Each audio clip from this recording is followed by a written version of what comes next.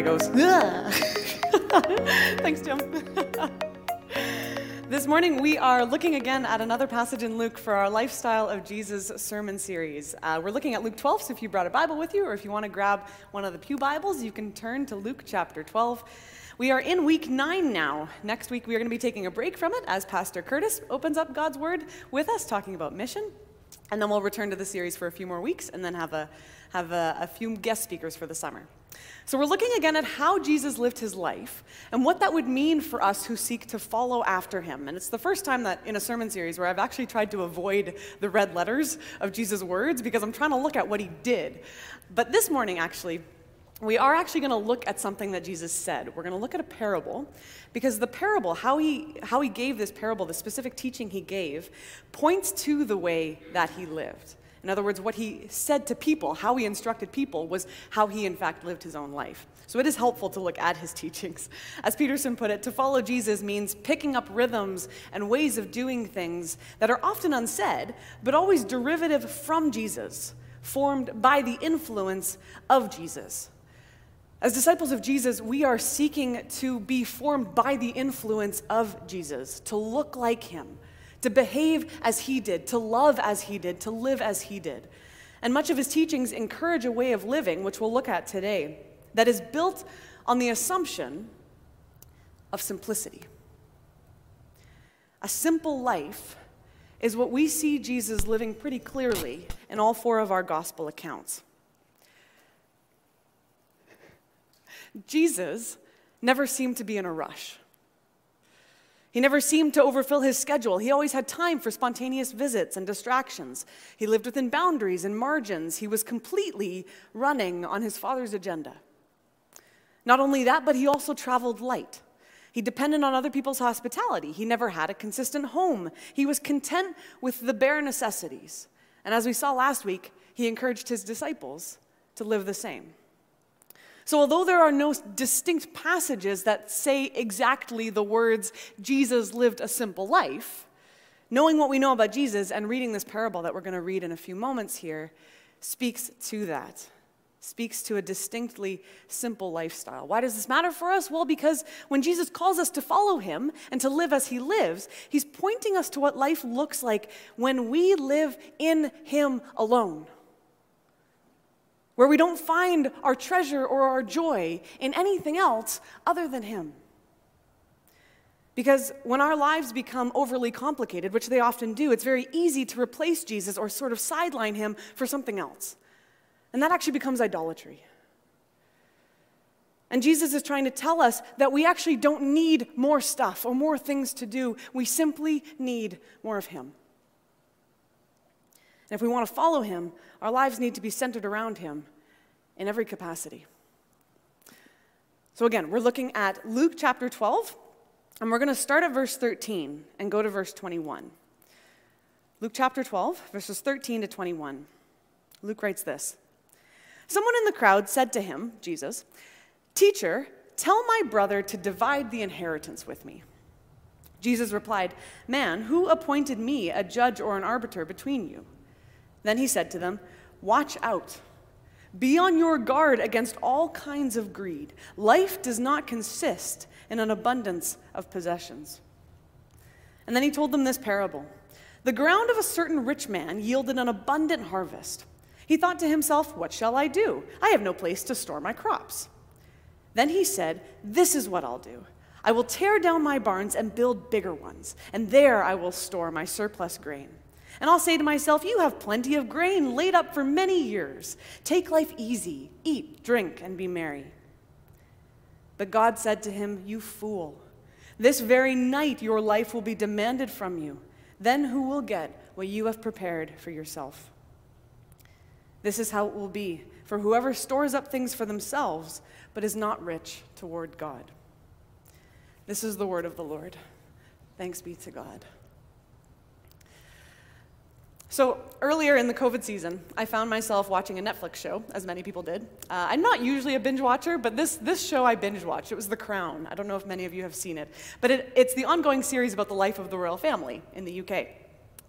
And there's this one episode where the whole world is watching the launching of the Apollo 11 rocket on July 20th of 1969 and its momentous landing on the moon. And the show depicts Prince Philip being starstruck, absolutely starstruck by this event. His eyes are glued to the television. He's waking up at all hours of the night to keep up with the news. He's envious. He's so envious of the lives that these men are living. He's just, Buzz Aldrin and Neil Armstrong have become his heroes, right? Which is fascinating because here's a man who's married to the Queen of England, living in Buckingham Palace. The whole world knows who this guy is. The world's at his feet. And yet he's finding fulfillment in watching the lives and the adventures of these other guys, whose lives seem more exciting than his. But see, Prince Philip, as the show depicts, has fallen into a bit of a depression of his own existence. He's lost interest in his own life. He's feeling a bit worthless compared to what these other men are doing, what these great men have just accomplished, and the differences that they've made for humanity and progress and science. So of course, he's absolutely ecstatic when he finds out that these men, these astronauts, are going to be coming to Buckingham Palace. He's just thrilled, and so he's eager to ask all the questions, right? He wants to hear about everything, and so the show shows them, they sit down, and he's sitting in his chair, and he's eagerly leaning forward, waiting to hear all this beautiful knowledge coming from these men. And these three guys are sitting there, absolutely bedazzled by Buckingham Palace, and the fact that they're sitting across from Prince Philip, and looking at him like he's still on TV. It's like he's not actually real, and he's trying to have a conversation with them, and they sort of, they're depicted as somewhat immature. But they're not even able to answer any of his questions because all they want to do is ask him questions. And so he leaves that meeting, of course, feeling quite disillusioned and disappointed. This was not at all what he had expected of his heroes, of people that he admired so much and had done such amazing things, who had just made history.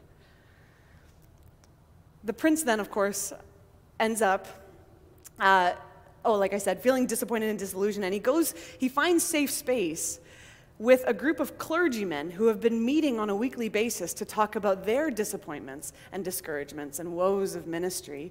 And it's a group that he formerly looked at as sort of weak and lacking, progress and masculinity. Like, stop worrying about your problems, do something about it, right? He ends up being able to sit with these guys and share his woes and his frustrations. And the point, though, there is that here's a man who had all the riches of the world at his feet, and yet it still wasn't enough.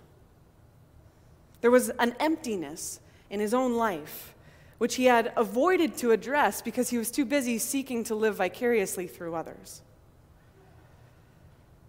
Because the reality is, when our heroes fail our expectations, when the people whose lives we're living vicariously through fail our expectations, when human progress isn't enough to satisfy us, when we still don't have enough, what's left? See, we humans have this ongoing tendency to always be searching for something more, something better. Our lives just aren't exciting enough, so we need to live vicariously through someone else, or we need to look for something else to make ourselves feel happier. We end up functioning actually more like hedonists than Christians, these people that are always trying to just be happy all the time because the pursuit of pleasure is the most important thing in life. But we've neglected to realize that this pursuit of more and more and more just leaves us actually feeling empty and actually more anxious. Why? Because it's never enough. It's never enough. There's no end to it. There's always something that dissatisfies us. There's always something that just isn't quite enough. As N.T. Wright has put it, the modern Western world is built on anxiety.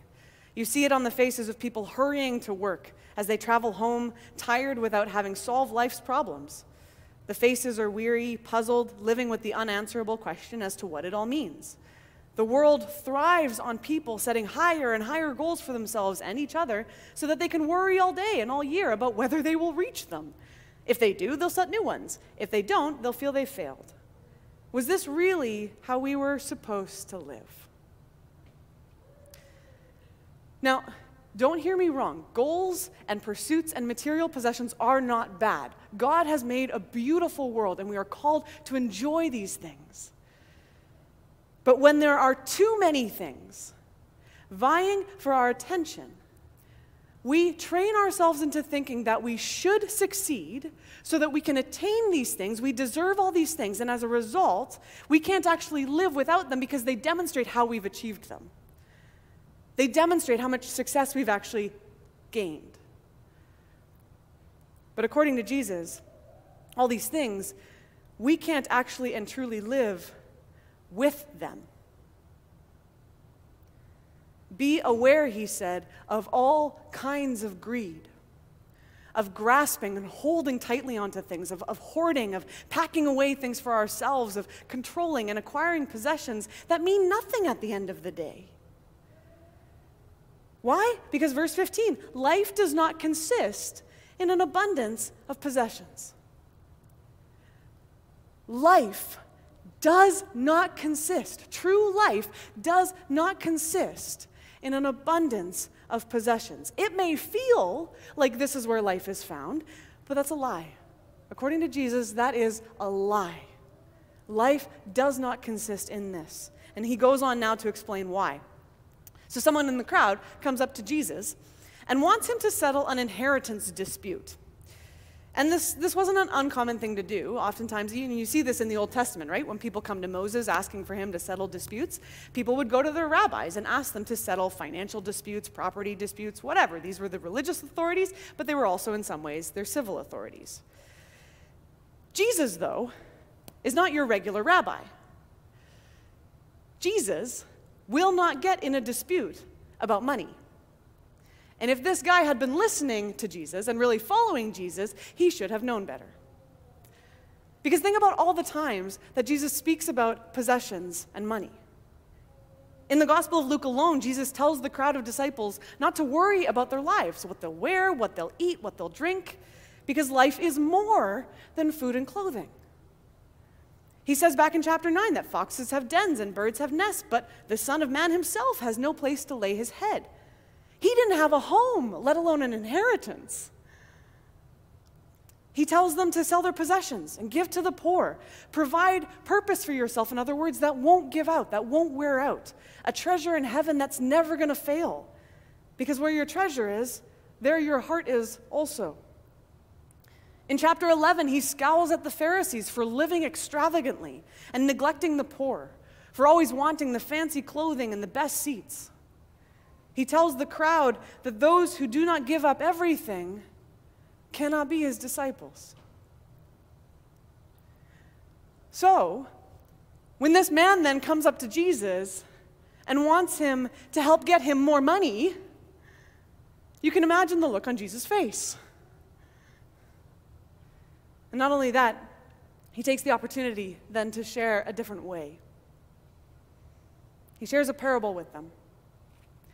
A man yields an abundant harvest, right? An abundant harvest, so much abundance, a phenomenal year of growth and harvest. But listen to this parable again, and notice all the times that the words I, me, and my show up. Starting at verse 16, the ground of a certain rich man, so notice he's already wealthy, right? He's already wealthy. The ground of a certain rich man yielded an abundant harvest. He thought to himself, what shall I do? I have no place to store my crops. Then he said, this is what I'll do. I will tear down my barns and build bigger ones, and there I will store my surplus grains. And I'll say to myself, you have plenty of grain laid up for many years. Take life easy, eat, drink, and be merry. Complete and utter selfishness. Right? This man's whole attitude is the complete reversal of Jesus' teachings about self-denying discipleship. Instead of denying himself, this man in the parable is living in a sort of aggressive self-indulgence. This is mine. The already rich man yields an abundant harvest, and what's his immediate response? I'm going to keep it. It's mine. I deserve it. I earned it. I've been blessed by it. I get to keep it. Verse 17, he had no place to put his crops. So what's the natural human response? I should build bigger barns. Man, I have so much stuff. What am I going to do? I should build a bigger house. Or I should buy one of those many storage units that are constantly being built all around everywhere in the Fraser Valley. Because I have so much stuff, I don't even have a house big enough to store it all, so I need to pay somebody else to hold all my stuff. Or, wow, I got such a wicked tax return this year. What am I going to do with my thousands of dollars? I'm going to put it into my RRSP so that I can retire early and I can eat, drink, and be merry. So my money can just stay there, just in case I need it in the future. Right? This is what we do.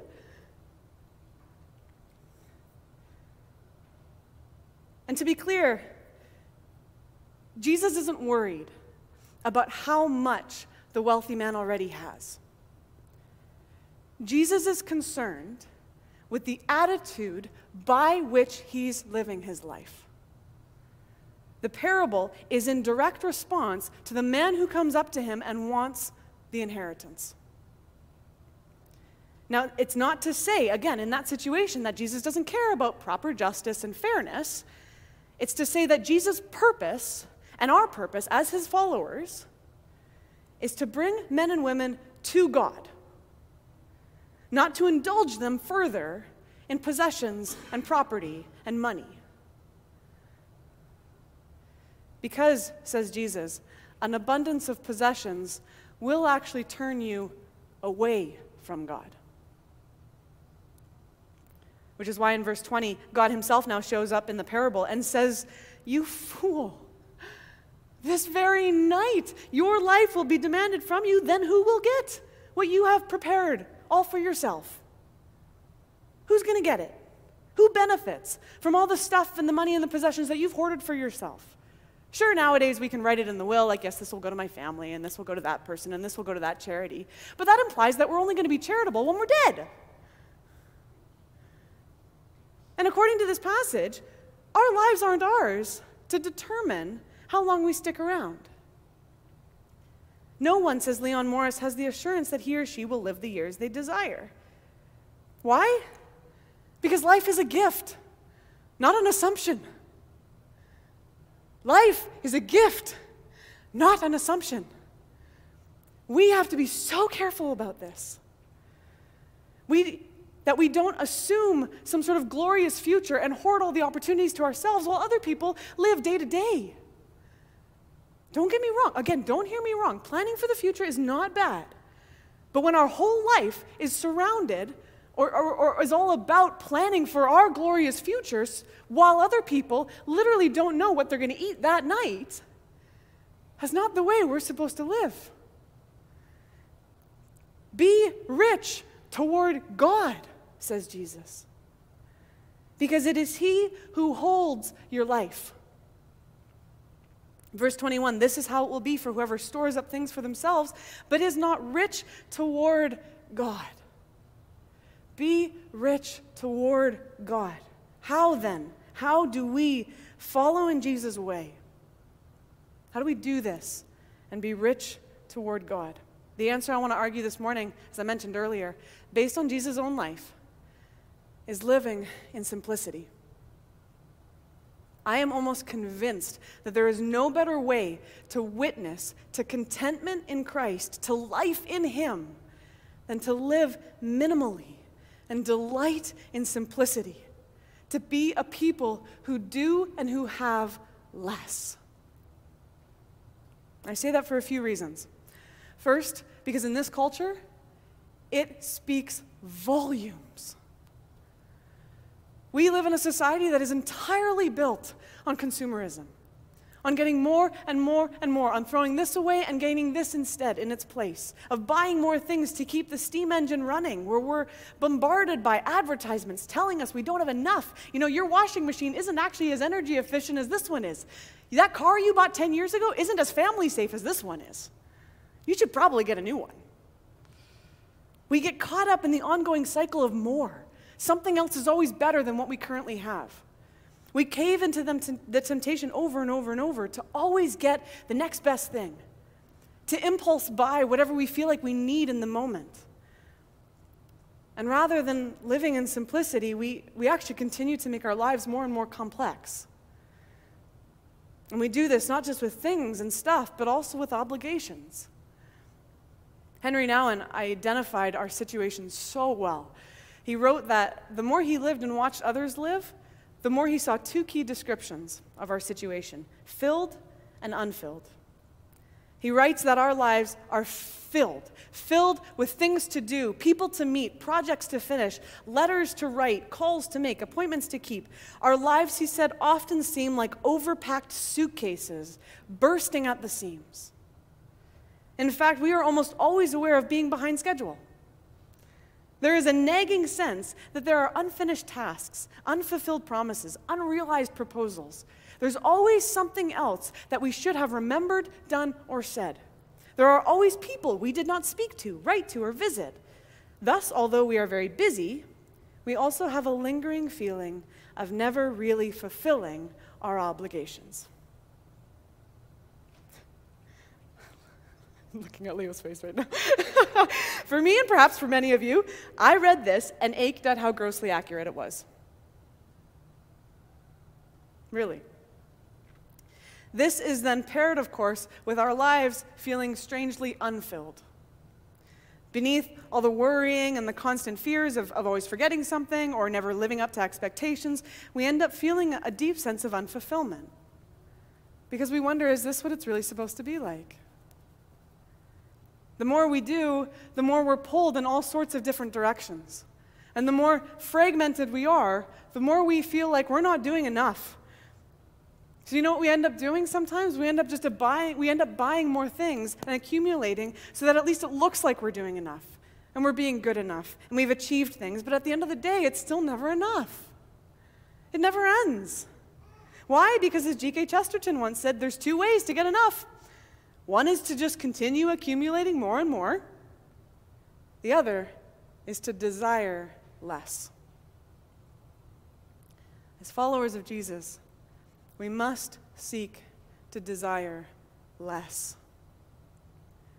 Because secondly, when we seek to sort of declutter our lives, not just from stuff, but also from obligations, we hear the still small voice of simplicity telling us that the kingdom of heaven is closer to home than we think. And we recognize that although there's many things we want to do or feel like we should do, we don't really have or need to do most of it. We really don't have to. There's a Celtic prayer poem that has always stuck with me, and it goes like this: if you want to live life free, take your time, go slowly. Do few things, but do them well. Simple joys are holy. Simple joys are holy. What's holy? What's holiness? God. Simple joys are like God. Can you not just see Jesus being someone who delights in simple joys? Who laughs at every one of the disciples' terrible jokes, who takes every opportunity he can to bring a child up on his knee, who everywhere he goes, he sees a flower, he sees a smile, he sees his Father's world in abundance and appreciates it. He can only do that because he lived in such a way that allowed for it. That was intentional about looking everywhere for holy moments of his Father's goodness in the lives of the people around him. Finding God in simple joys. We always try to make our lives so complicated. And yet most of our life really isn't spent doing world-changing things. Most of our life is spent doing pretty ordinary things. And that's good. Find God in the ordinary things. That's why Mother Teresa once said, do little things with great love. It's the motto she lived by. Do little things with great love. We must learn to do simple things with great joy to the glory of God. Because The reality is that God doesn't look at how much we're doing. He looks at the love with which we're doing it. Which means then that there is more life and delight to be found in doing few things with great love, rather than many things with fragmented love. Our greatest enemy, as Jesus pointed out multiple times, is trying to grasp on to many things and to give into that incessant nagging feeling of always needing and wanting more and more and more. And having been to the places around the world, having been to certain places around the world and met people who have very little and yet are ridiculously content and generous with what they have, I am convinced that for those of us who live here in affluent North America, following Jesus' lifestyle of simplicity is the way to get off this teeter-totter of happy and unhappy based on a false gospel that looks more like the American dream than it does Jesus. Because thirdly, living in simplicity demonstrates a contentment in Christ that witnesses to the impact of His grace on our lives. When Jesus is our greatest treasure, all the other stuff ceases to have a hold on us. We live in greater simplicity, we live more generously, and we witness in our lives to how completely and fully we have been fulfilled by the grace of God. Because it's all that matters to us. It doesn't matter how much or how little I have. What matters is the grace that I've received from God. And when I live simply, and when I live generously, which we'll talk about more in a couple weeks, I witness to that grace and the completeness of that grace in my life. Heaven help us if we neglect to be Jesus in our city and to our neighbors because we're too busy building bigger barns. We don't need to experience more or have more to be fulfilled. Greater and deeper joy actually is found in doing less. Because in the way that Jesus lived, He showed us that our lives are more than riches and experiences and opportunities and accomplishments. Those things actually are empty apart from Him. The whole gospel message, in fact, is built on the understanding that the great God of the universe, the one who holds all things together and in whom everything exists, the fullness of the world exists in Him. He emptied Himself in death so that the ones who would follow after Him could live. He unfilled Himself so that we could be filled not by stuff and things and obligations, but by Him. For what purpose? So that we could look like Him. So that we could be filled by Him. To show that the simplicity of His grace is all that we need.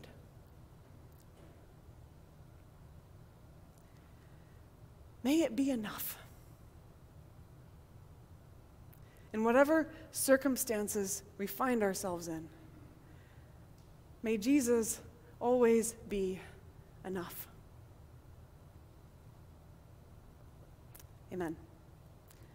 Let's pray.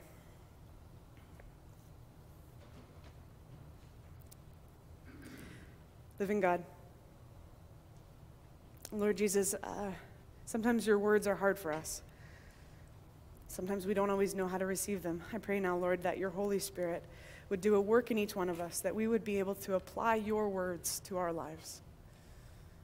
Each in our own particular way, Lord, may we sense the call to follow you with greater tenacity, with greater joy, with greater love. May all the other things in our lives, Lord, that seek to clutter and seek to fill, fall by the wayside. May they not have a hold on us. We pray, Lord, that you would enable us to be released from that hold so that we can more tightly cling to you, our great treasure. We pray this in your name, Jesus. Amen.